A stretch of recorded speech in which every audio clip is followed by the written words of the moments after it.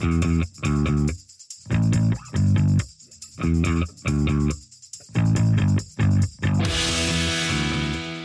to the Love and Leadership Podcast. This is Laura. As always, I'm joined by my favorite co-host in the whole world, Mike McFall. Mike, how you doing? Wonderful. And your only co-host, which is I mean, for now. We'll see if that holds up over time. Yeah. Things are good. How's Blueberry? How are things? Blueberry's good. Blueberry's nickname for a baby girl that I am currently cooking, and she's doing great. She's taking up a lot of space, and that's all. Yeah, ready for her eviction soon. No? I think so. Well, she seems to get upset if I relax. She's like, "No, you will not relax." I'm like, "That's going to have to end when you come out, baby girl, because we need to relax a little bit." But yeah, we're doing okay. Good. So something that I've been thinking about this week, I was just in a C-Hive meeting. C-Hive is the name of our executive leadership team at the Baby Coffee Home office. We were in a meeting yesterday, and I was taken by the complexity and difficulty of language in that meeting, organizational language especially. And I'm curious what your thoughts are about this, because it's sort of breaking my brain, if I'm being totally honest. The idea that everyone has different definitions for the same words, and sometimes when we're talking about things, we're talking about them in a way that we're pretty sure we know exactly what the other person means, and then you get to the end of the conversation and you realize you're on completely different pages about completely different definitions about the same word, and it's really freaking hard to keep language straight within an organization is basically the concept that's in my mind. And the idea that language is just a construct, and you have to apply meaning to words, agree upon the meaning to those words, especially within an organization. And then you have to keep doing that repeatedly so that you don't lose the definition of the words. I don't know. It hurt my brain, and it's been going around in circles in my mind ever since. Some would say that your culture is the words you choose and how you collectively define those words. Mm-hmm. And that makes that whole conversation way more meaningful, because you're essentially describing the culture of your organization with the words you choose. But then, oh boy, there's a lot to the meaning that you attach to a word. And I guess I'd love to explore, if you are willing, what are the words that are breaking your brain? Yesterday, it was the word strategy, and sometimes the word alignment. Strategy, though, I think is the one I keep coming back to, where I don't know if anyone knows what it means, is the actual thought in my mind. I don't know if we know what it means. I don't know if we know what it does. You and I have spent lots of time talking about certain words in the world. Love in the workplace culture, healthy workplace culture. Like, we've talked about these things. I feel very solid that when we're talking about those things, we're talking about the same thing. But when we talk about a concept like strategy, strategic planning, visioning actually sometimes pops in here too, because I think it's connected. I think we all get a little bit lost sometimes, or we think we know what we're saying, and then you get to the end of the conversation, you find out that you don't know what you're saying. Yeah, and the problem I find is that everybody thinks they know exactly what it means, and they do for themselves, right? Yeah. And I think that's the rub right there. Is that you think you know, and oh, by the way, you do know. But it's only an association with you, and it's not taking into account what everyone else is, how everyone else is defining that word and using that word. So, we get caught into it all the time. For me, the big ones that I see in the world that I think everyone has different meaning around is purpose, vision, and mission. Yeah, that's purpose, vision, and mission. They get sort of used interchangeably, and I'm like, no. These are really different concepts. and so unless you have alignment around what mission is in relation to vision and then in relation to purpose, you're not having a meaningful conversation at that point. Right. Right. And I think it's so important that organizations do this work. But I know it can be frustrating even sitting around that table, taking the time. You're trying to talk about your actual strategic plan, right? So this was yesterday as the example. We're actually trying to talk about the strategic plan. And someone like Laura shows up and is like, what do we mean? What do we mean by strategy? What do we mean by strategic plan? And I can see people's blood pressure rising because they're like, we don't have time to talk about that. And I'm like, no, we have to talk about that. That's how we've written down things like our vision, our purpose, our values, our operating core values, our operational philosophy, our operating mission. We do have all those things written down. And I remember the conversations figuring out what the heck purpose was and why it was important. We spent a year, to be clear. Yeah. What the heck vision is and why it's important. What the heck mission is and why it's important.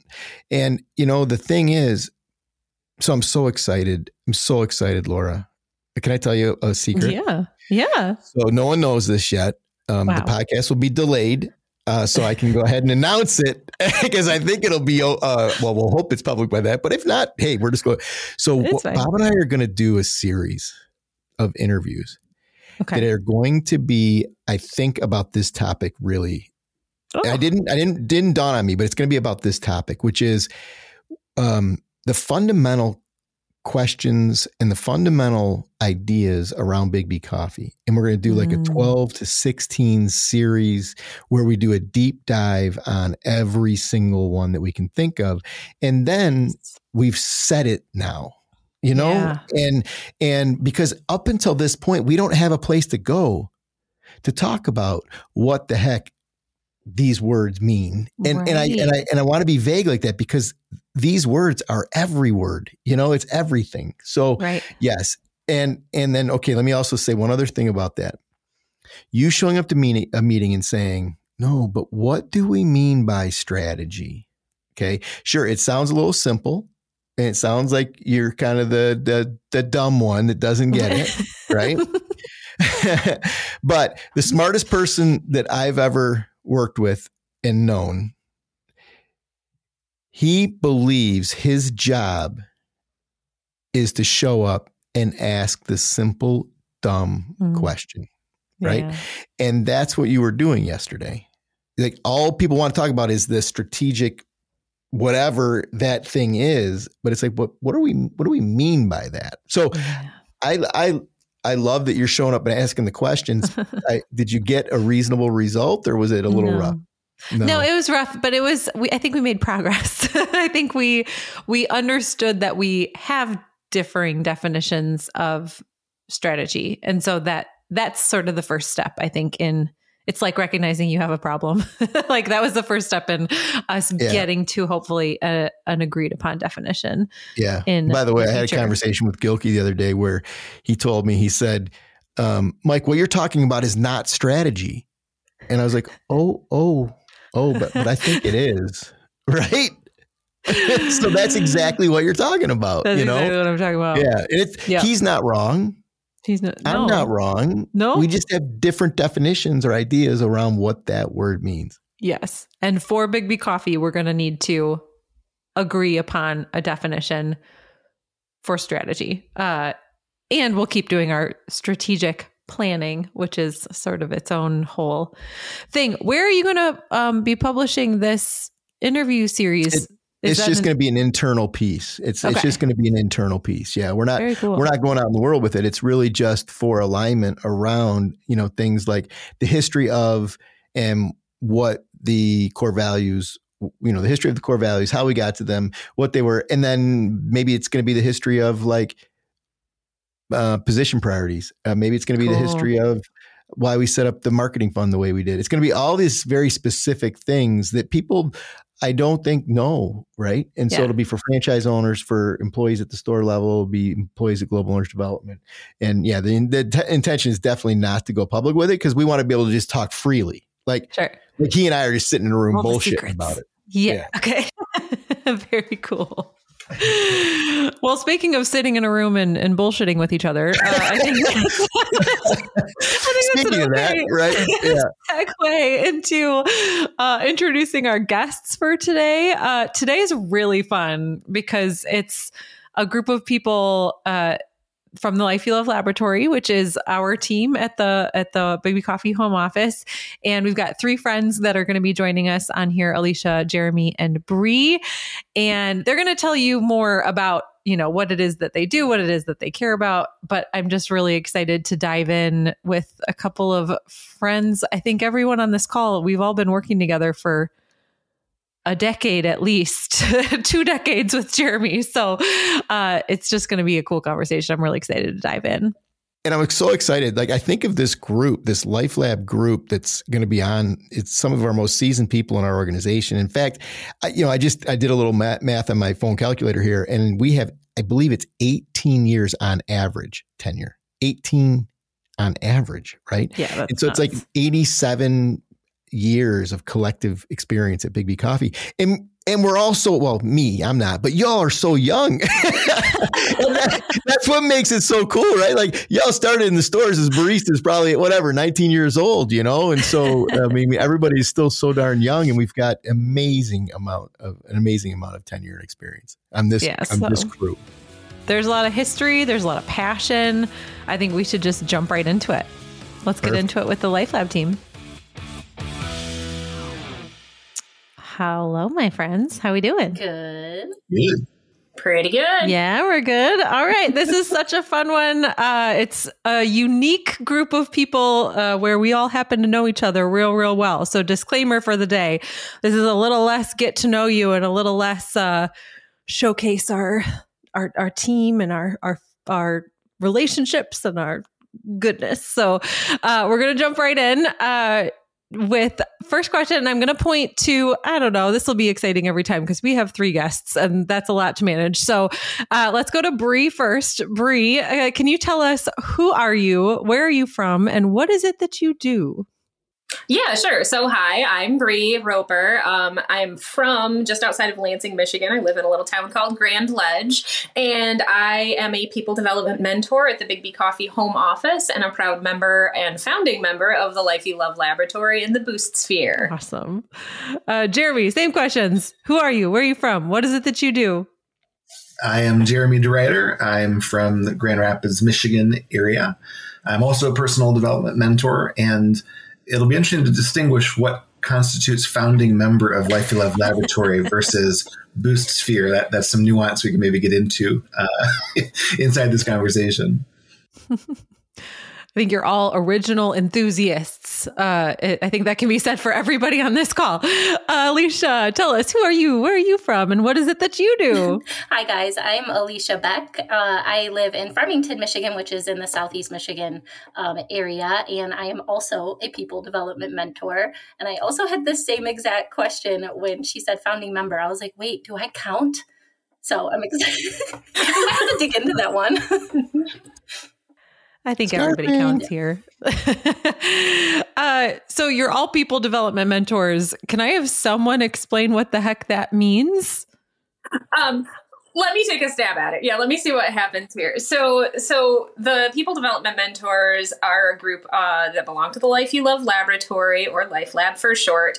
And we spend our time doing a few different things. Our main goal is to support baristas out in the world. And we want to support our franchise owners in making their Big B Coffees the best place to work in their local community. So that's like one subset of what we do. We also create content. We develop materials and tools to help people in their journey toward building a life they love.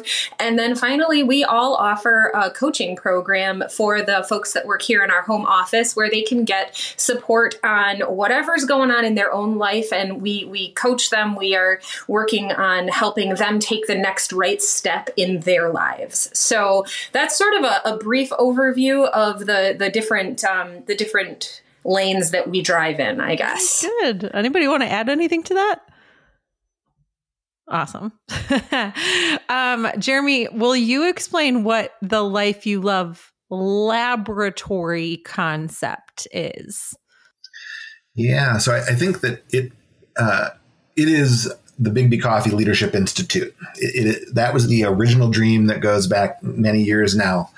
And it is an opportunity for us to help develop leaders inside of Big B Coffee. And that is a direct way to go to work on Big B Coffee's vision of improving workplace culture in America. Like, great leaders are the key to great culture. And so Life You Love Laboratory is sort of like the R&D wing of Big B to help develop, like you heard Brie say, the tools and resources that people can use to become better leaders and to further their culture inside of their individual organizations. Yeah, very cool. Okay, so I love hearing about Life Lab, of course, because this is what we do with our time every day, and that's amazing. But I also want to dig in a little bit more to each of your stories, because you referenced even what does it mean to be a founding member? What does it mean to be an OG around this concept? So let's talk about some of the highlights of your personal journeys that have landed you within the Life You Love Laboratory now at Big B Coffee. So, Leash, I'm going to come to you first.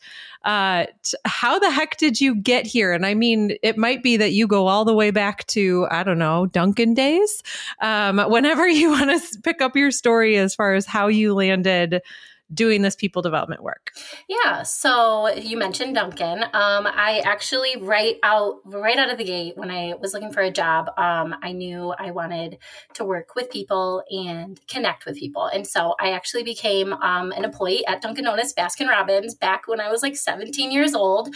And I worked there for probably about 7 years. And I had sort of reached the top of the ladder at the store level, and I wanted something more. I was like, I know I wanted to grow. I wanted to develop. I really liked working. And so I was sort of going to school, but I really, really wanted to figure out what the next step was. So I took a huge risk. I moved across the state and I had no job at the time. And so I started job searching, and I knew I had a set of skills. And so I stumbled upon Big B. I worked at a store for probably about 2 years, and I met a girl who worked at the home office who came in and did our store inspections. And I was like, I want to do what she does. One, because she was just magical and delightful, and I really liked her. And also, I knew that there was more for me outside of the store level stuff, which I had been doing for so long. And so that's when I jumped into the home office, and I was hired in as a home office percolator. And I did new store openings and trainings and something called our perk pop-ins. And so I did the mystery shops. And I sort of just worked my way through over the course of the last 10 years. I was a business coach for a while. I worked in product development for a minute. I've had a lot of jobs. I've overseen, project management, things like that. But I've always known that I've loved working with people. I love coaching with people. I love helping people realize their potential. And so as soon as we sort of, started exploring this world of truly leaning into people and culture development, I was like, that's me. Like, that's me in a job. And so I over the course of a few years, started taking little bits and pieces to like find my way over to this team full time. And about 2 years ago, I was able to move into this role full time. But yeah, I hope that covers it. Yeah. Yeah, you did great. Hey, Laura. Hi. I'm just overcome sitting here looking at all of you. And I know we all know this, but all 5 of us started as baristas. Oh, yeah. Yeah. Isn't that crazy? That's wild. It's cool. I always warn people when I came and visited your class a couple weeks ago, Mike, and I found out who the baristas in the room were. I gave them the heads up. Watch out, it'll change your life.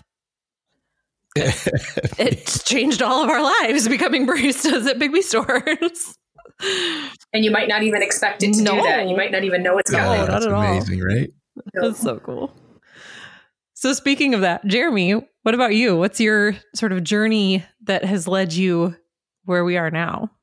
Yeah. So also, as Mike mentioned, started as a barista. And so I went to Michigan State University with plan A being a high school teacher.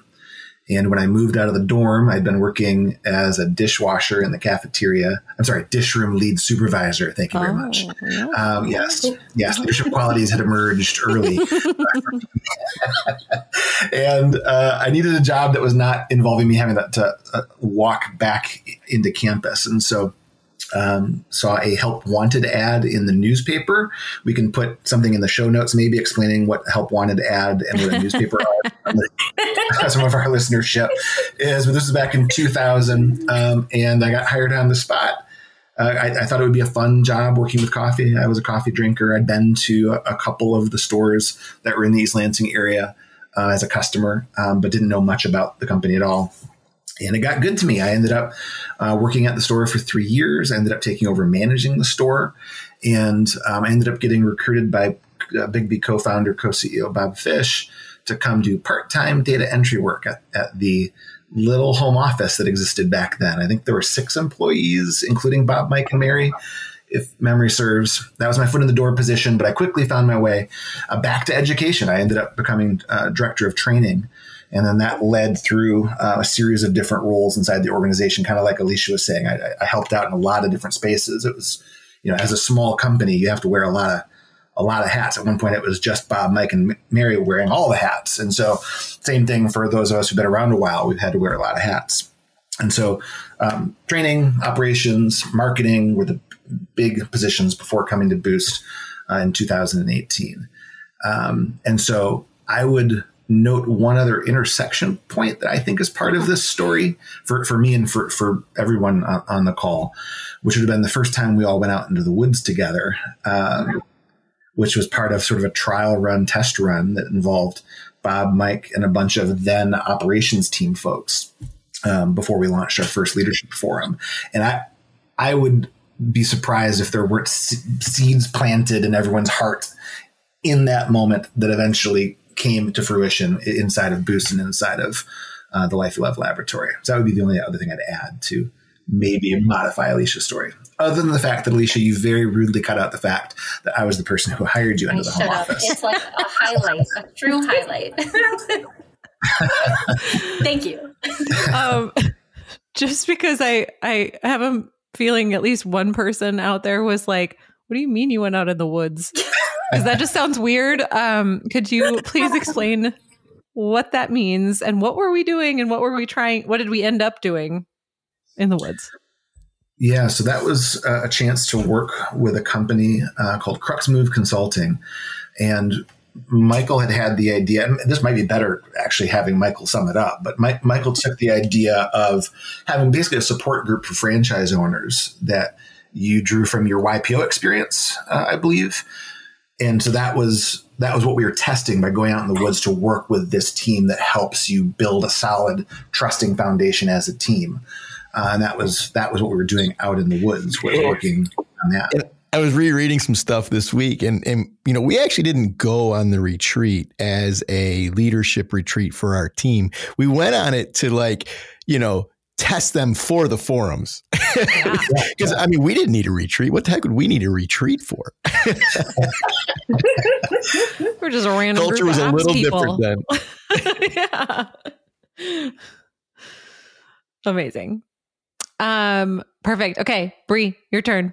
How the heck did you get here? Okay, so how the heck did I get here? I'm gonna go way back into the very childhood of me as a human, where I learned that I don't sit still very well, and I'm very active. And the one thing that I've always brought to the table is like jumping in head first and being enthusiastic about doing stuff.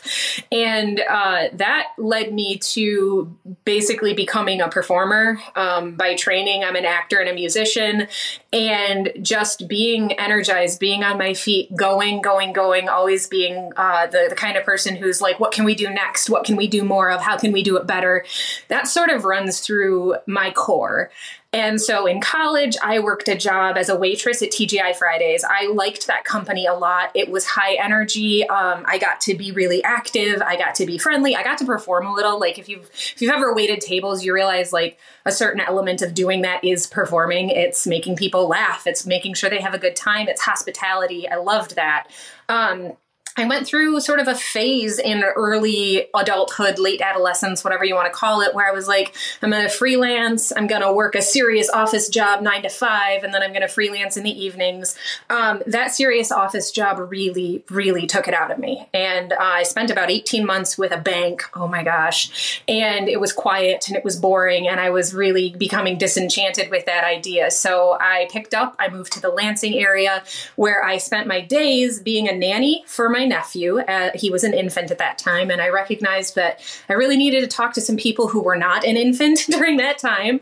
And I literally went around the block from where I was living and found a Big B coffee. My sister and my brother-in-law were obsessed with Big B. They took all of their friends there when they would come to visit. They took all of their family there. They loved the vanilla bean, just in case you're wondering what they drank. And so I went around the corner and I was just like, hi, you should hire me. I talk a lot and I have a lot of energy and I'm super reliable and I love coffee. The person who hired me still tells the story of how, like, I was just like, you need to pick me. You need to pick me. Are you picking me? And I started in that store in July of 2008. And I haven't left Big B since then. I worked as a barista, percolator, store leader, joined the home office team to work in franchise support, doing trainings and openings and business coaching for our franchise owners. That little retreat that you guys heard Jeremy talk about and Alisha talk about, Into the Woods, was a turning point for me. In fact, I remember at some point turning to either Bob or Mike, I'm not sure, at the end of that retreat and going, we need one of those ropes courses like on the roof of our building. We're still working on it, Brie. We're still working on it. Use this kind of thing. We're working on it, I promise.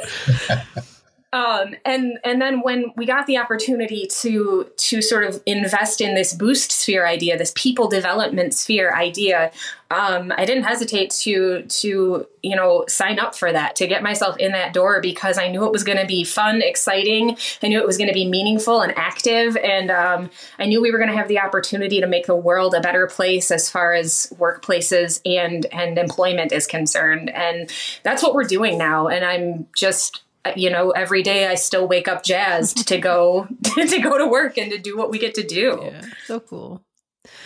So let's talk a little bit about the history of Life Lab, because I think now we've successfully muddied the beautiful waters by referencing Boost, referencing Life Lab, referencing the Leadership Institute.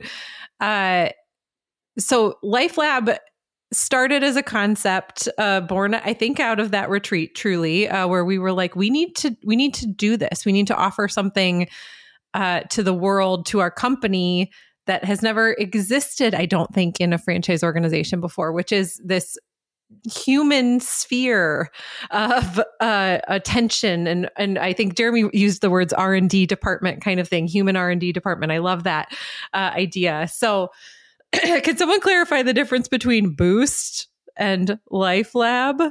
Specifically, Jeremy, how about you do this? Yeah, I've got theory on that. Okay. So I think it's more clear if we rewind the clock just a couple years. So Boost is the main department, would be its analog inside of other organizations. And Life You Love Laboratory is a team within it. And so 2 years ago, there was a second team inside the Boost sphere, which is the HR team. And so they were separate teams with aligned missions, but focused on different things. And since then, with some minor reorganization by bringing in Jody Latuzak, who's an amazing HR person, pro, we ended up separating that team outside of the Boost sphere. But anyway, that to me is the distinction between Boost and Life You Love Laboratory. Today, I view them as functionally synonymous. Yeah, I think so. I think we're still called Boost on the budget. That kind of thing. So, sorry, Mike, did you have anything? I feel like I'm Go. I love bus. it. Okay, cool. Let me add one more driving the bus. Just drive it hard. Let me add one more distinction, though, that I think is worth saying, right? Because the Life You Love Laboratory, though specifically, was also born out of the new world that was the COVID shutdown and the immediate after effect, which is people have time on their hands right now for people that were, part of a shutdowns and locked in at home, basically, and they're out there doing things. And we've had these resources, these workshops. And so why not put them on an offer to especially our stakeholders, but the public at large, why not? But to have a go-to-market, it helps to have a brand. And like Boostsphere was not a brand. And so Life You Love Laboratory is a brand. And so that's another key distinction for me. So yeah, Boost is something that shows up on a budget item. Life Lab or Life You Love Laboratory are things that show up on shirts and on signage and stickers and et cetera, et cetera. Yeah. Alisha, can you talk about some of the things we offer out of Life Lab that are the specific things we're trying to offer as a benefit, offer as a boost to the Big B Coffee system? What are some of the things that we actually do with people? Absolutely. So Jeremy just mentioned the workshops. So we have 5 total workshops that are available for free for those within Big B Nation. We do offer them for people who are outside of Big B. People have stumbled upon us and actually joined our workshops and then joined as franchise owners, which is like amazing. But yeah, we have our workshop program where people can really go to work on themselves and develop and take the time there. And we also have a ton of team building stuff. So we do that with our internal staff, but we've also done a lot of team building consulting with our stores as well. And so we'll go in and we'll work a little bit with teams, figure out what they are trying to go to work on, whether it's they're trying to learn a little bit more about each other, whether they're trying to tackle a specific issue, get more camaraderie, whatever it is. We have a tool belt that we can sort of pick and choose what works best for people. Brie mentioned in her intro, or maybe it was earlier, I don't remember what part, but we offer coaching as well. So we offer one-on-one coaching with our home office staff, where we just go to work on supporting them and building lives that they love, whether they can be setting goals or working on growing, developing, just having someone to talk to, whatever that looks like. And that's all that's coming to mind right now. Can I interject? Yeah. Yeah. I don't know. I'm not going to designate because I don't know who would get the feeling to answer this. So here we've got 4 of our most seasoned people in the entire organization working in this concept Life Lab and the Boostsphere, which is about people development, leadership development, what I'm beginning to call human-centric leadership. Why would a company do this? I was going to ask you that. I was literally. I mean, why would a company fund I don't this? need to answer it. Anyone on this call is equally capable of answering that question. I'm very confident, and I would prefer someone else answers it. Okay, but I'm still going to ask you later, just FYI. Okay. I like Brie for a general answer, and I've got a specific answer for why Big B is doing it. But I love Brie for the why would an organization do it? Because I love your brain on this topic. Yeah, I mean, gosh, I don't know. And now I'm worried because I don't know where you want me to go with it. But I'm just going to go where I go because that's how I do. But I mean, I think that the world, there's this reality in the world that the workplace is not a great place to be. And we see it in movies and television. We see bad, toxic workplaces being a central, comedic plot line for a lot of people's lives. We see it in dramas. We see, just toxic bosses. Think of Michael Scott. We see this out there in our culture. And I think that what we can recognize is that society's kind of accepted that that's what the workplace is going to be. It's going to drag you down. It's going to make you tired. It's going to make you desperate for Friday at 5 when you can be done. It's going to make you sick to your stomach on Sunday at 5 when you know you have to go back the next day. And the world is just kind of okay, I guess that's what we do. And I think that what we've got going on here is a group of people who are like, hey, I don't think it has to be that way. I think it would be cool if the workplace wasn't killing you. That sounds possible, and it seems like it's something we could do. And imagine being a business owner who's sitting there going, oh, I don't want my people to be sick and calling in and psychologically unsafe and stressed out about everything else in their life. I want people to be coming in energized, focused, feeling supported, feeling cared about, and ready to go. who do you want selling your coffee at that point? Do you want the person who's coming in dragging a backpack full of toxic nonsense with them? Or do you want the person coming in who's like, this workplace loves me. I love my boss. I love my coworkers. My customers are awesome. Like, who do you want? Who's going to be better for your business in the long run? And I think the basic, like, the story should be, the narrative should be, healthy people make healthy workplaces, and healthy workplaces make healthy businesses, and healthy businesses make healthy communities, and healthy communities can take care of their environment and the other people in them. And that's why a business should do this, is because healthy people will be the answer to everything. I mean, podcast wow. over. Wow. Wow. That's why Jeremy Volin told you for that. We had that.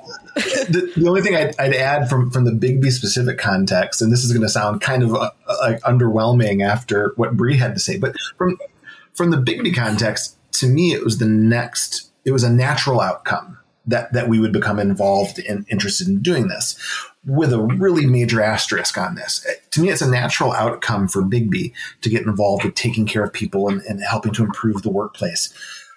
But that's because we've always been about people. Since the beginning, it's baked into our DNA. And so when I remember going through my very first barista training, sitting outside of store 3 on the patio and reading the first page of the training manual after the table of contents about our operating philosophy, PERC. And I'd worked all kinds of different entry-level type positions inside of retail and food service before. Hadn't seen anything like it. And it's an acronym, right? So E&R are the things that are special to me, which is every customer leaves the store in a better mood than when the customer arrived. And R is recognize each customer as an individual.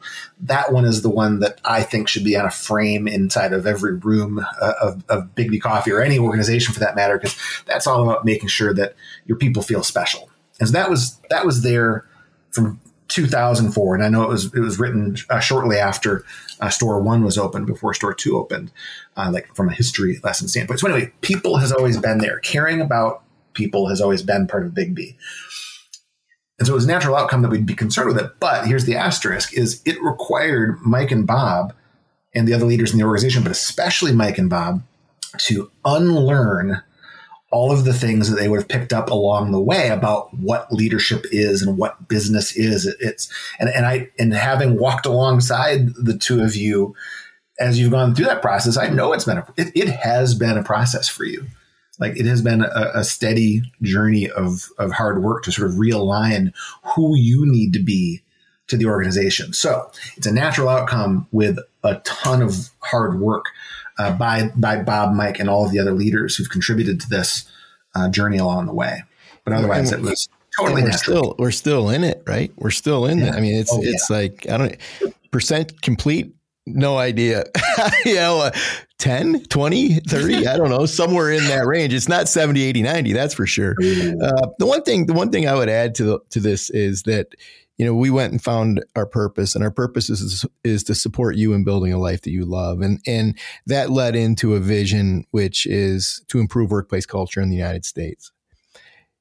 And the reason that was so important to us, and the reason that it is so grand in scope, similar to that of colonizing Mars, or, some of these other amazing purposes that are out there, it's because the number one cause of death in the United States is chronic disease. The leading factor in chronic disease is stress and anxiety. The number one factor in stress and anxiety for people is the workplace and finances. And so by taking on workplace culture, we believe that we're taking on the leading killer, the leading cause of death in the United States. And if there is no more noble cause than that, in my opinion. Yeah, I always describe that what our team does is we are taking on a human healthcare crisis in the United States. Like, it's casual, no big deal. Normal Tuesday. And all out of a coffee company, and I just love the fact, though, that like the company itself that you have to run is the challenge that presents itself, where we all get to work on and improve, because you need a challenge to improve. So the challenge is the company. We're all doing self-development work. We're all becoming stronger teams. And then those teams can take on meaningful challenge, like we just talked about. Yeah. Mike, I am still going to come back to you with the question, though, because I think there's an important conversation that we get confronted with other leaders who are struggling over, do I have to set up a life lab type department for my company? And how do I justify that? How do I justify that with a board of directors? How do we justify the funding of it? And at some point you said yes. I'm not sure at the moment in time you knew what you were saying yes to, because if I remember correctly, for the first 2 years we were not a funded department. We were more like a conceptual department where we got to put things in our signature lines and that kind of thing. But how in your mind as a business owner and as a CEO, how did you justify this concept that we're going to fund a team whose entire job is to just make people's lives better, other than the fact that it feels good? But there's got to be more to it than that. Well, I mean, there's two parts to that question, which the first one is why did it work for Bob and I? And it worked for Bob and I because we, at some point we'll disclose all the details on this, but like the company was doing well.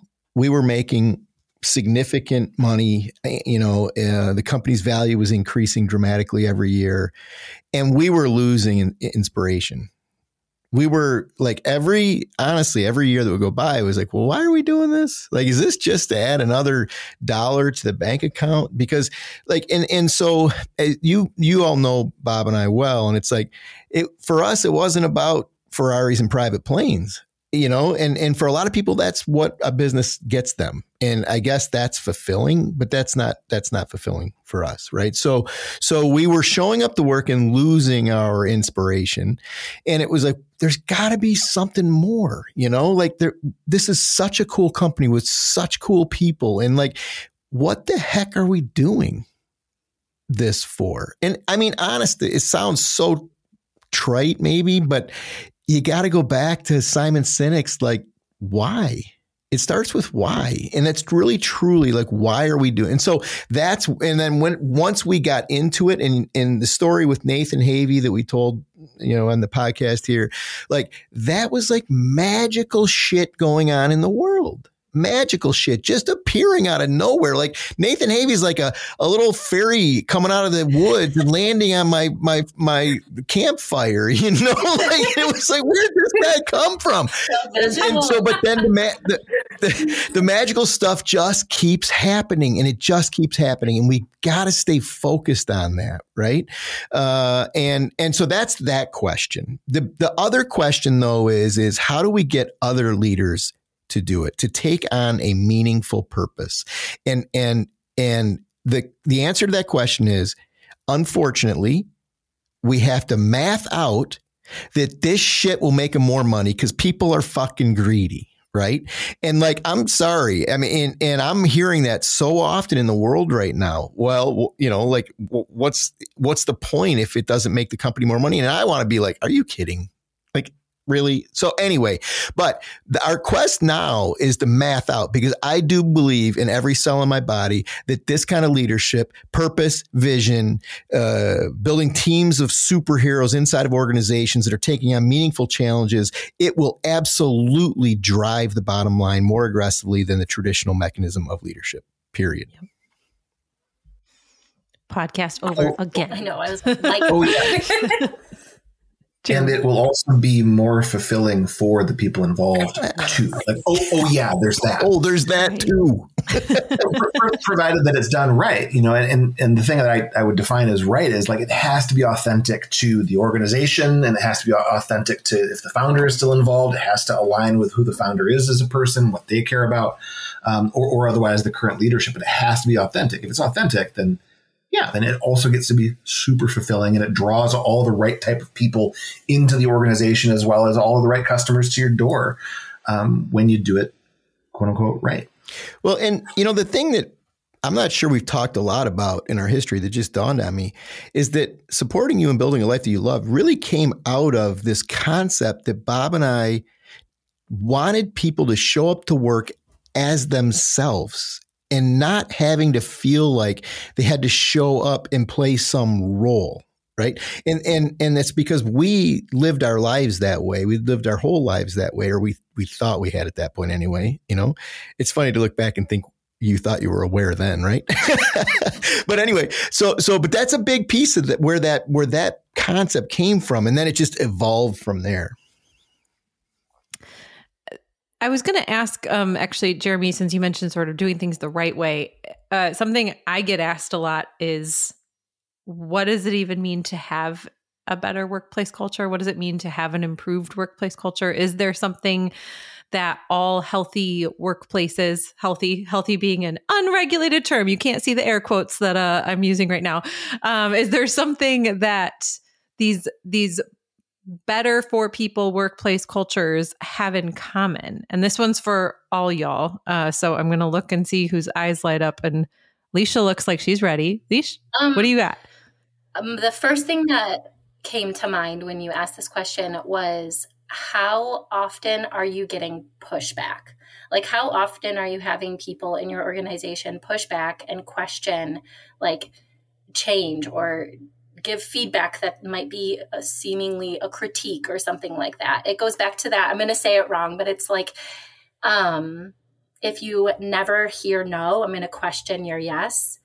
And it's that, like, if you aren't hearing those things, you might not be doing it right. Like, people might just not feel like they can say the thing, or they have enough built trust there.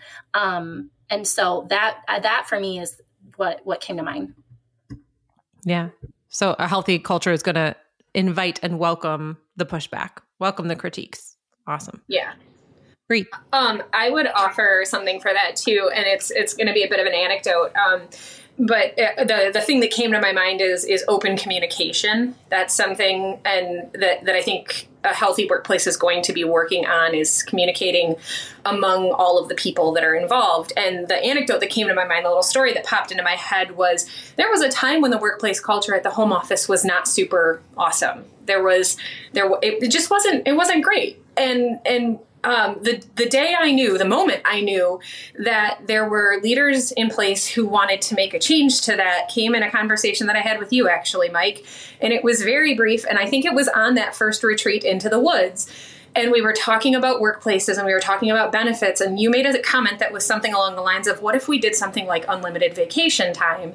And I was still getting to know you and Bob at that point. And I remember my face kind of made a face, and I said, well, right now, I don't know if unlimited vacation time would do me any good at all, because if I want to take a week off, I just have to work 70 hours the week before and 70 hours the week after, and then I just don't work for 5 days. And I felt like I took a risk in that moment saying that to one of the CEOs of the company. And your response was, like, I remember your eyebrows kind of went up, and you just said, oh, well, we need to work on that. And that was the moment that I knew it was an investment in getting better. And that was a moment of really risky communication, for me at least, to just come right out and say, like, this is how it is, though. Like, that's a great idea, but it might not be real yet. And so it's that communication thing. Can you say what it's really like for you, and know that your leaders are going to listen and hear it and understand and go, oh, well, that's what we need to work on.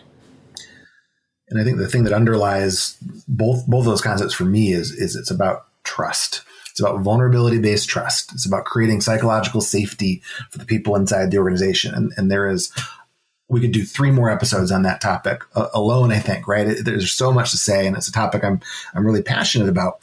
But if you are a leader inside your organization wondering whether or not you have a problem, one of the things I would recommend you to look at is go Google employee engagement and pick a tool off the shelf that will help you measure employee engagement. Because to me, that is one, there's lots out there. Gallup is, I think, probably the most famous version of that. But measure employee engagement, because it will all tie back to whether or not the leaders inside the organization are using practices that help promote a trusting workplace environment. Or the alternative is you're kind of doing it, or you're doing it in pockets, or you're not doing it at all. And the end result is people are not saying the real thing. Like Alisha said, they are not being themselves or not freely communicating. You're not getting the best ideas to the table, et cetera. So I could go on. There's so much there, but that would be the thing I would recommend the leader look at first is, are your people engaged? Yes or no? And then start diagnosing from there. What I heard in all of those is I think at some point in time, the world thought a healthy workplace meant fun and stress-free and smiley or something like that.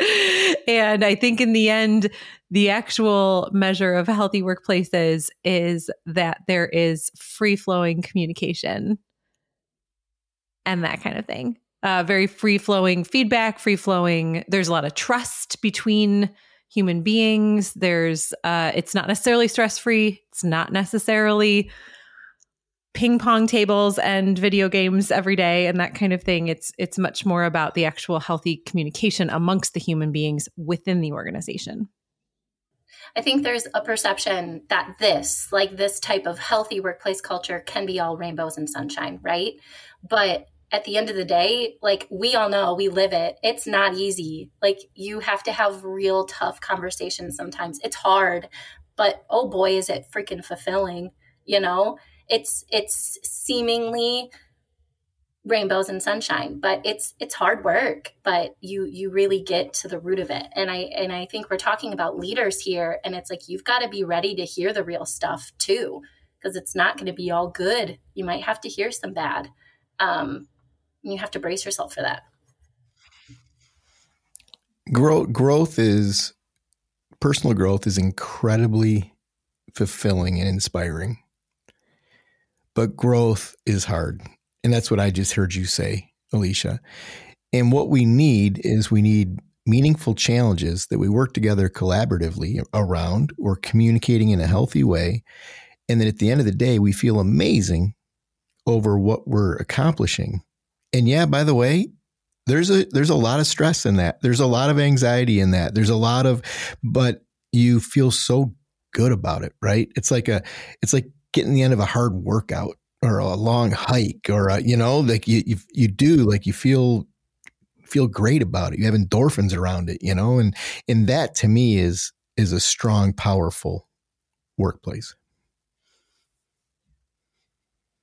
And you're loved, right? Like that's the piece, like that's the other piece. Like it's a challenge, but like everybody's got you, and like that's what powerful teams do together is you work hard, you're challenged, there's tears, you're swearing at each other. Like that's all okay because at the end of the day, y'all love each other, Oh my gosh. Could you imagine if we actually had a volumetric measurement of the number of tears shed on this team over the course of doing this hard work together? Like there's an actual number to that.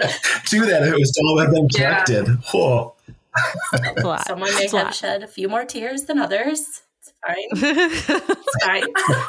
Yeah, you top the leaderboard probably, Alisha. I think that's true. You just have a lot of feelings. No, I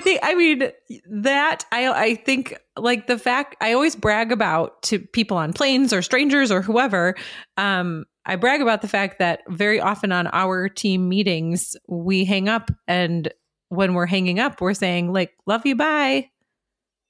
Like, love you. That's weird. I'm pretty sure that's weird for the world to have a team of coworkers very actively. We say it on this podcast. Mike and I tell each other we love each other at the end of every episode. And that's part of who we are. I want to talk a little bit because we just dabbled in the realm, and I know I need to start wrapping up things soon, but I want to talk longer, so we're just going to keep talking. Every episode has been like every episode's like, really, we're going to cut it right here? Like we're just getting started. I refuse today. So we just talked a little bit about how leaders need to be prepared to hear the real thing, because that is for real. When we started inviting feedback, man, that was hard to hear. That was the first time I think I heard Mike talk about crying because of something at Big B kind of thing, because he heard the feedback from our staff and it was really, really hard to hear. I also want to talk about what the employees obligation or responsibility or view on this maybe should be if they're listening to this right now. I believe it's, of course, the leaders of a company, formal and even informal, are going to know that it's their responsibility to try and make these improvements, improve the communication, improve the level of trust, improve whatever the actual practical things are that need improvement, like being able to take vacation time and that kind of thing. What's the employee's responsibility in that? And what do we say to them if they are not in a position of leadership, of feeling like maybe they can make dramatic change with magic wands? Brie, I saw your face. Yeah, that's always something that I'm really intrigued to consider is what should an employee be bringing to this conversation, and that's partly because I think I referenced working at TGI Fridays when I was in college, and they took us through this very early leadership or like employee engagement program that's called FISH. It's all about the Pike Place fish market. There's a book, there's like a movie and stuff like that. But there's some things about the book that like didn't age well. So just FYI, there's like some stuff in there that I'm not super on board with anymore. But one of the major things was the notion that an employee is in charge of choosing how they show up. And that is something that an employee can almost always be in control of and have autonomy over. And the employee gets to choose sort of what risks they take, what conversations they have, what vulnerabilities they share with other people. But on a very surface level, an employee gets to choose what attitude they're coming in with to any job. They get to choose how they're showing up. And for me, that's something that I would encourage. It's not a silver bullet. It's not the be all and end all of what they can do. But I would encourage anybody who's listening to this, who is an employee of a place, to think about what they're taking with them when they go in, and how high are their walls when they're going into their workplace, or how low are they? What kind of energy are they bringing into a space? Because I think a lot of great work can begin with an enthusiastic attitude, with somebody who's going to try to see what's positive, not in a rainbows and unicorns and rose-colored glasses way, but literally go find what's good. And that's the thing that I would say is like, look at how you are going into the space. What are you taking with you? And if you're not feeling great about what you're taking with you, do a little work on that. There's work you can do for yourself on your attitude and how you're showing up. And so that's something like we exist to support you in building a life you love. We're going to improve workplace culture in the United States. And something that I think to myself almost every morning when I come to work is I'm going to work to love people. That's what I'm going to try to base everything on. I'm not always 100% at it. Everyone has bad days. We fail a little. It's okay. But I do remind myself every day when I come into work, I am here to love these people. I'm here to take care of them to the best of my ability. That's the attitude I'm choosing. And so I think that's it. Choose your attitude. Very cool. I'd modify that too, or not modify, but add on to like to me a specific tactical thing a person could do in the process of taking responsibility for how they show up at work and how they interact with other people is to go to work on their own self-awareness of their work style. I think that's a specific thing that we've done inside, going back to it really started in the woods that day. That was the first real blush I think we took at it. Oh, maybe StrengthsFinder. Anyway, doing some work around figuring out how it is that you filter the world and what your strengths and weaknesses are in terms of how you interact with other people, that will sort of help you be able to see a few different levers that you've got a little bit of control over once you know that they're there. And it gets that much more powerful the more people around you can get involved with that too. So if you can get a teammate who seems aligned with you, who might be up for playing around with it, like, yeah, let's go like do a Myers-Briggs, or if you can get the DISC assessment grade, or even a Hogwarts like school, to whatever, it doesn't matter. Whatever you want to do, as long as you're building a little bit of self-awareness about yourself and others and how those styles come together, I think you'll start to get a little bit of traction.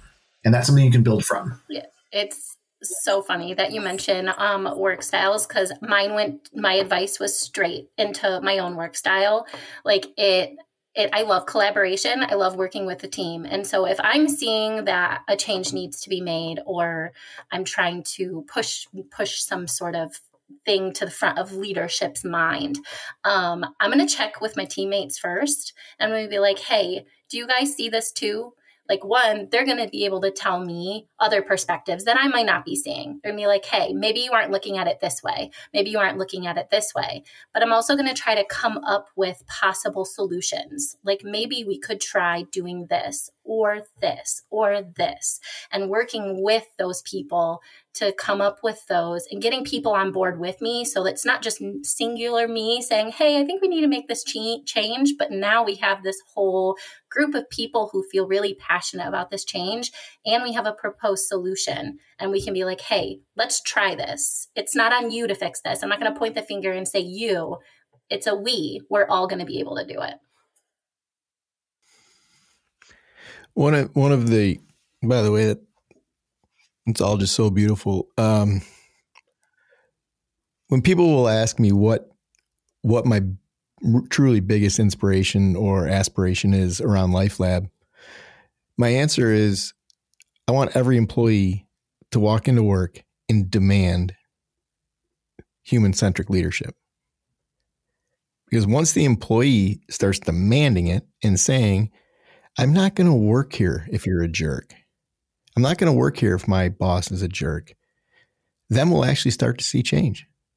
You know, I really believe that. I believe that and it's like, so it's like sort of like a grassroots movement, you know, and I think back to like the days when workplaces actually hurt people, you know, you think back to John D. Rockefeller and, you know, Standard Oil and the trains and all that. Like unions came along to just like give people basics like safety, a reasonable amount of pay, things like vacation and so on.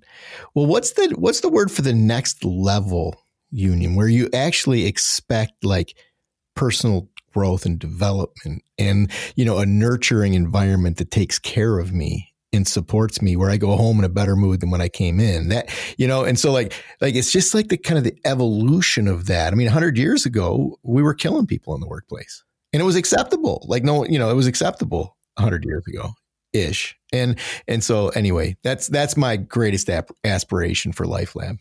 Yeah. I mean, I think the current stat is that approximately 120,000 deaths are still attributed to workplace stress every year. So we are still killing people. It's just much quieter. Right, and right. That's exactly why we're here. That's why we're talking about this stuff. Yeah. Thank you for that. Good. Yeah. Catch. Well, and I mean, if we want to go for another hour, we could talk about how the expectation of the workplace is starting to change. Thankfully, I think sort of the post-COVID Great Resignation, a lot of that, you know, a lot of people thought it was just about pay. I don't think it was just about pay. I think it was about raising the expectation of employers, people unwilling to work somewhere that they find no joy and no fulfillment, and being unwilling to take just bottom of the barrel anything, any sort of expectation around their employer. And I'm so thankful. I know that sounds weird to say, but I'm so thankful that moment in time happened, because it did feel like a grassroots movement. It felt like a movement is really happening, and not just with some progressive companies who are trying to do things a little bit different. It is employee led, because employees have the power, man. They outnumber the formal leaders 10-1 or something like that. So I think it's very cool, because I do want to respect time and my bladder, because I am pregnant, and that's a serious thing. I do want to start getting to some of the wrap ups. I'm going to challenge y'all first with your favorite singular, and you do have to choose one, either personal development or leadership or business, book or podcast or resource of some sort. And you can take that wherever you like, but you have to choose one. I know. I'm so sorry. Everyone's giving some tough looks right now. I'm going to go to Jeremy first on this one. Yeah, I can't not recommend our book, the Moonshot Guide book. Yeah, nicely done. So it's yeah. I mean, it's more than a shame. It's more than a shameless plug, though. Like, if I think about the of all the books on this shelf behind me, which one has had the most profound impact on my life, it's Moonshot Guidebook by a mile. Because it's a visioning tool that helps you figure out what you want to be in your life, like how you want to be as a person, and also like what that ultimate goal is, and then helps you get there. So yeah, for me, hands down, for an individual or a leader, Moonshot Guidebook. I appreciate that. I would not be pregnant right now if it wasn't for that freaking book. So I can you might need to unpack that later. Oh, I'd love to tell that story, listeners. Mike, we can tell it in the outro. Oh yeah, there we go. We'll do that later. Also, it's online for people freely to get to. Bigby.com/visioning is a video of you doing an activity with Randy Nealis from a former Bigby Nation Summit where you tell the story, and this is years before you actually followed through. So I didn't even know that. You can Where is that? Bigby.com/visioning. No kidding. Very cool. Wow. Alisha, what about you? I was really hoping you were going to call on Brie because maybe she'd choose the other because I have two in my brain, but it's fine. I think Dare to Lead is what I'm going to go with, by Brene Brown. I love capital L, love her. We all do. We are all avid Brene lovers. But what I love specifically about this book is that it teaches people that vulnerability doesn't have to mean bad. It's actually a superpower, and it's a way to build trust and build fulfilling relationships that actually mean something. And so I think that in the book of leaders could change the world. So that's the one I have chosen. Awesome. Brie. That's awesome. That was one of mine, but I'm gonna go back in time. So I like to read books that will help me get into sort of like arguments with the author. I will want to challenge what they're writing, challenge what they're saying, really unpack it and try to get to the bottom of it. And the first book that I remember reading in the realm of leadership that really like got me fired up to try and pick fights with this author was actually Leaders Eat Last by Simon Sinek. And this would have been, probably like 10 years ago that I read that book for the first time. And that's what it did for me is it challenged me to want to challenge back. And I think that that's an important skill for leaders to play around with, is this idea that what you know and what they know might be different. And it could be that one is right and it could be that one is not right. But that conversation that can come out of it is what I really love. That's where I learn. That's where I grow. That's where I, get the bumps and bruises that are needed to try to change position, to try to become a better leader or a different leader. And I learned a lot from that book. Mike, what about you? Multipliers by Liz Wiseman. Oh, that's a good one. It's a good one. Terms of endearment. Oh, we're not allowed to give two, are we? Sorry. Allowed to give two. Sorry, No. I'm bad. Sorry. Can we all give two now? No. Yeah, now we all get to go. As long as you just give title and author. Let's just do that, right? Yeah. We don't have time to go into explanation of each one. So mine would be Liz Wiseman, Multipliers, and then Firms of Endearment, Raj Sisodia. You can give another one, but just title and author. Radical Candor, Kim Scott. You stole mine. That's what I was going to say. I gotta go with Your Brain at Work, David Rock. Oh God, I can't tell you what to do, Brie. I'm sorry. Is he choosing three now? No, I bestow my second to Mike. Mike, you can give. Well, there's Radical Candor, but there's also Fierce Conversations by not Kim Scott, but and it's as good too. Fierce Conversations by something Scott. It's not Kim. It's the other one. I don't know either. It's okay. I'm looking it up. I had instant regret, by the way, because I realized that there's a book. No, it's The Fifth Discipline by Peter Senge. It would be, yes. I want everyone to read that book. Susan Scott is the author that Mike was talking about. Thank you. Susan Scott, Fierce Conversations. Co-worker. And then there is this book called Grow that some dude wrote. That's not bad. Okay, so I was going to say that, but then I thought I might get made fun of. You would have gotten made fun of. That's why I said it. We were all sitting around going like, do we say grow? Do we not say grow? Should we? Should we not? I think if anything, you should all read the foreword to Grow because it's exceptionally written. Oh my God. That thing's genius. The foreword is genius. Shameless plug. Okay, one more question for my friends here. And I'm going to ask you to do it in just a couple of sentences. We are not looking to open a new door because we could walk through it and then still be here for another hour. What do you see as the future of the American workplace? No pressure. Alisha, I won't pick you first because your eyes got the biggest. So let's go with Brie. What's the future of the American workplace? What I see in the future of the American workplace is something that has to do with flexibility. And I mean that across the way work is done, the way business is generated, the way people come to work, the kind of work that they are doing, but also flexibility in their relationships that they're building at work with teammates, with computers, with whatever is out there. I think flexibility will be important, but also that's the path we're walking toward, is to be flexible, open, understanding, ready to go. Awesome. Jeremy. So I think about culture across time being about big pendulum swings. I mean more than workplace culture. And I think the pendulum has already been swinging for a bit when it comes to the American workplace.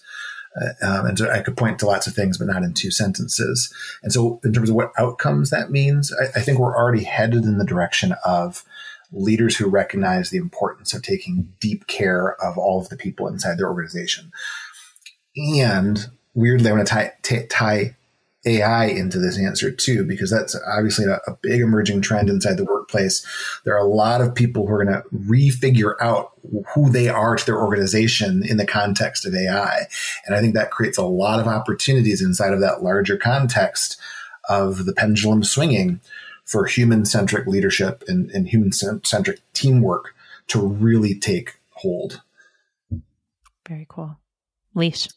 We've mentioned a few of the things over the course of the last, the whole podcast, but I think because millennials and Gen Z make up now majority of the workforce and they care about different things. Brie mentioned flexibility, but at the end of the day, like these generations want a work-life balance. And so I think the businesses and the companies that employ people that are offering things like flexibility and caring for whole people, those are the people that are going to start thriving. They're going to have people wanting to work for them. And the people who aren't caring about things or maybe don't have the systems in place to support those things are going to start struggling because we make up, and I say we because I'm a millennial, but we make up majority of the workforce now. And that's the large shift that we felt after the pandemic and that we are starting to feel more and more and more as we grow as a group. So. Perfect. Thriving people make for thriving businesses.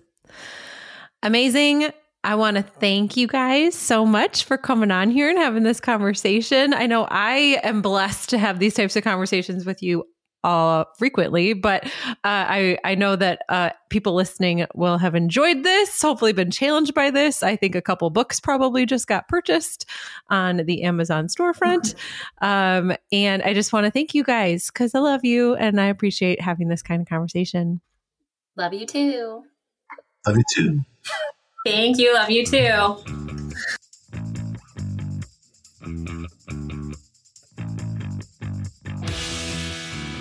Oh, that was just, oh my gosh, I love that so much. It really, truly, it's such a pleasure to work with people that inspire you. And, hanging out with that group, I walk away inspired, the nuggets, the morsels, the rants, the everything. It's just, it all feels so good. And I think about how long ago it was that we made a transition in our organization with our purpose and our vision. And it really wasn't that long ago.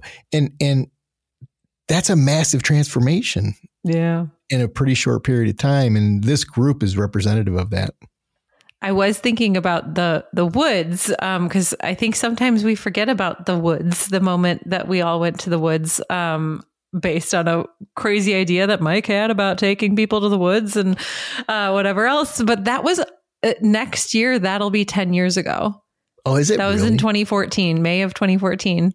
Ooh, I guess it has been a while. It's been a while, but it feels like a blink. It also is like, oh my gosh, we've done so much and yet we have so far to go. that can be a little overwhelming sometimes. It is. But if you look at it like this, the sort of cliche around it's not about the end result, it's about the journey. Mm-hmm. Hanging out with you guys, working on projects with this group, this team, the overall team at Bigby, like it is just, it's enjoyable and the work is enjoyable, hard, but at the end of the day, fulfilling. And so, it's a cliche, but it's so true, like if it's about the journey you're in the middle of, I love where we are and I love what we're doing. And yeah, it's a hot mess most days, but I think it's kind of supposed to be. Yeah. I just love that that's the people that I get to work with every day. Like I literally hang out with them every day and we get to have conversations like that every day. And I feel very lucky, very blessed. I know you guys kind of outcasted me, so I don't get to do that. Oh, stop. Yeah. We needed to free you up so you could go on a book tour. Oh, is that what it was? All right. Okay. That's the story we're telling. The story I do want to tell from that episode is the story around your baby and Blueberry and how that, because I love that story and the realization in that moment. To me, it is such an incredibly powerful example of what the visioning process can do to you. And so do you mind telling her? No, not at all. I got it. All right. So the Moonshot Guidebook, Jeremy referenced this. It's a visioning tool. It poses a bunch of questions to you about, picturing your future and writing it down in detail. And one of the questions in the book is about the last chapter of your life. What do you picture for the last chapter of your life? And I started writing these details one time, and this was not my first time doing the Moonshot Guidebook. I do it usually every year. I think this was my 4th or 5th year doing it. And all of a sudden, the picture in my brain included a gaggle of grandchildren around me and specifically hanging out in Florida on a beach somewhere with a bunch of grandkids who came to visit all the time. And I don't know, either someone asked me when I was sharing or posed the challenge of like, how are you going to do that if you don't have kids? Because I didn't have kids in the 2-year picture, the 5-year picture, the 10-year picture. I didn't have that anywhere. And someone, pointed out that that's going to be rather challenging to accomplish without children. Well, I think you had even articulated to the group that you and Stephen weren't planning on having kids. It wasn't that the children were out of the picture. It wasn't that they weren't included. I think you'd actually even said we aren't planning on having children. And then I was like, whoa, wait a minute. Grandkids. Well, crap. Yeah. So I got really mad at my Moonshot Guidebook and I closed it shut and I threw it on the ground. And then I needed to go talk to my husband because we needed to start the conversation about how to make the grandchildren picture happen. And so that conversation still lasted a couple years because none of this is an instantaneous process, obviously. And here we are about a month away from having our first baby, who obviously will have lots of pressure on her to eventually pump out grandchildren. Yeah, so, well, yeah. I mean, it's different problem for a different day. You're a month away from your first step towards grandkids. Yeah, exactly. We'll just tell her whole life that, we just had her in order to acquire some grandkids out of it.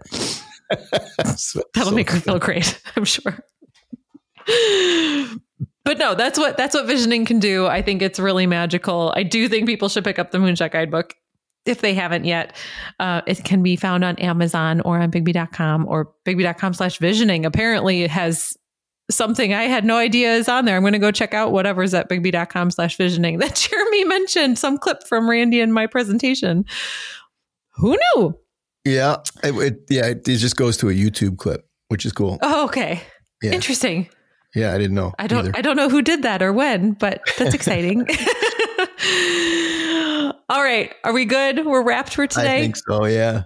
Awesome. For everybody listening, if you liked what you heard today, you can, of course, find more episodes of the Love and Leadership Podcast at loveandleadershippodcast.com or wherever you find podcasts. You can follow us on social media at Life You Love Lab. I just want to thank you all for listening today. And thank you, Mike, for, like Kay said, being my favorite co-host that I've ever had. Love you lots. Love you too. And we'll see you guys next time.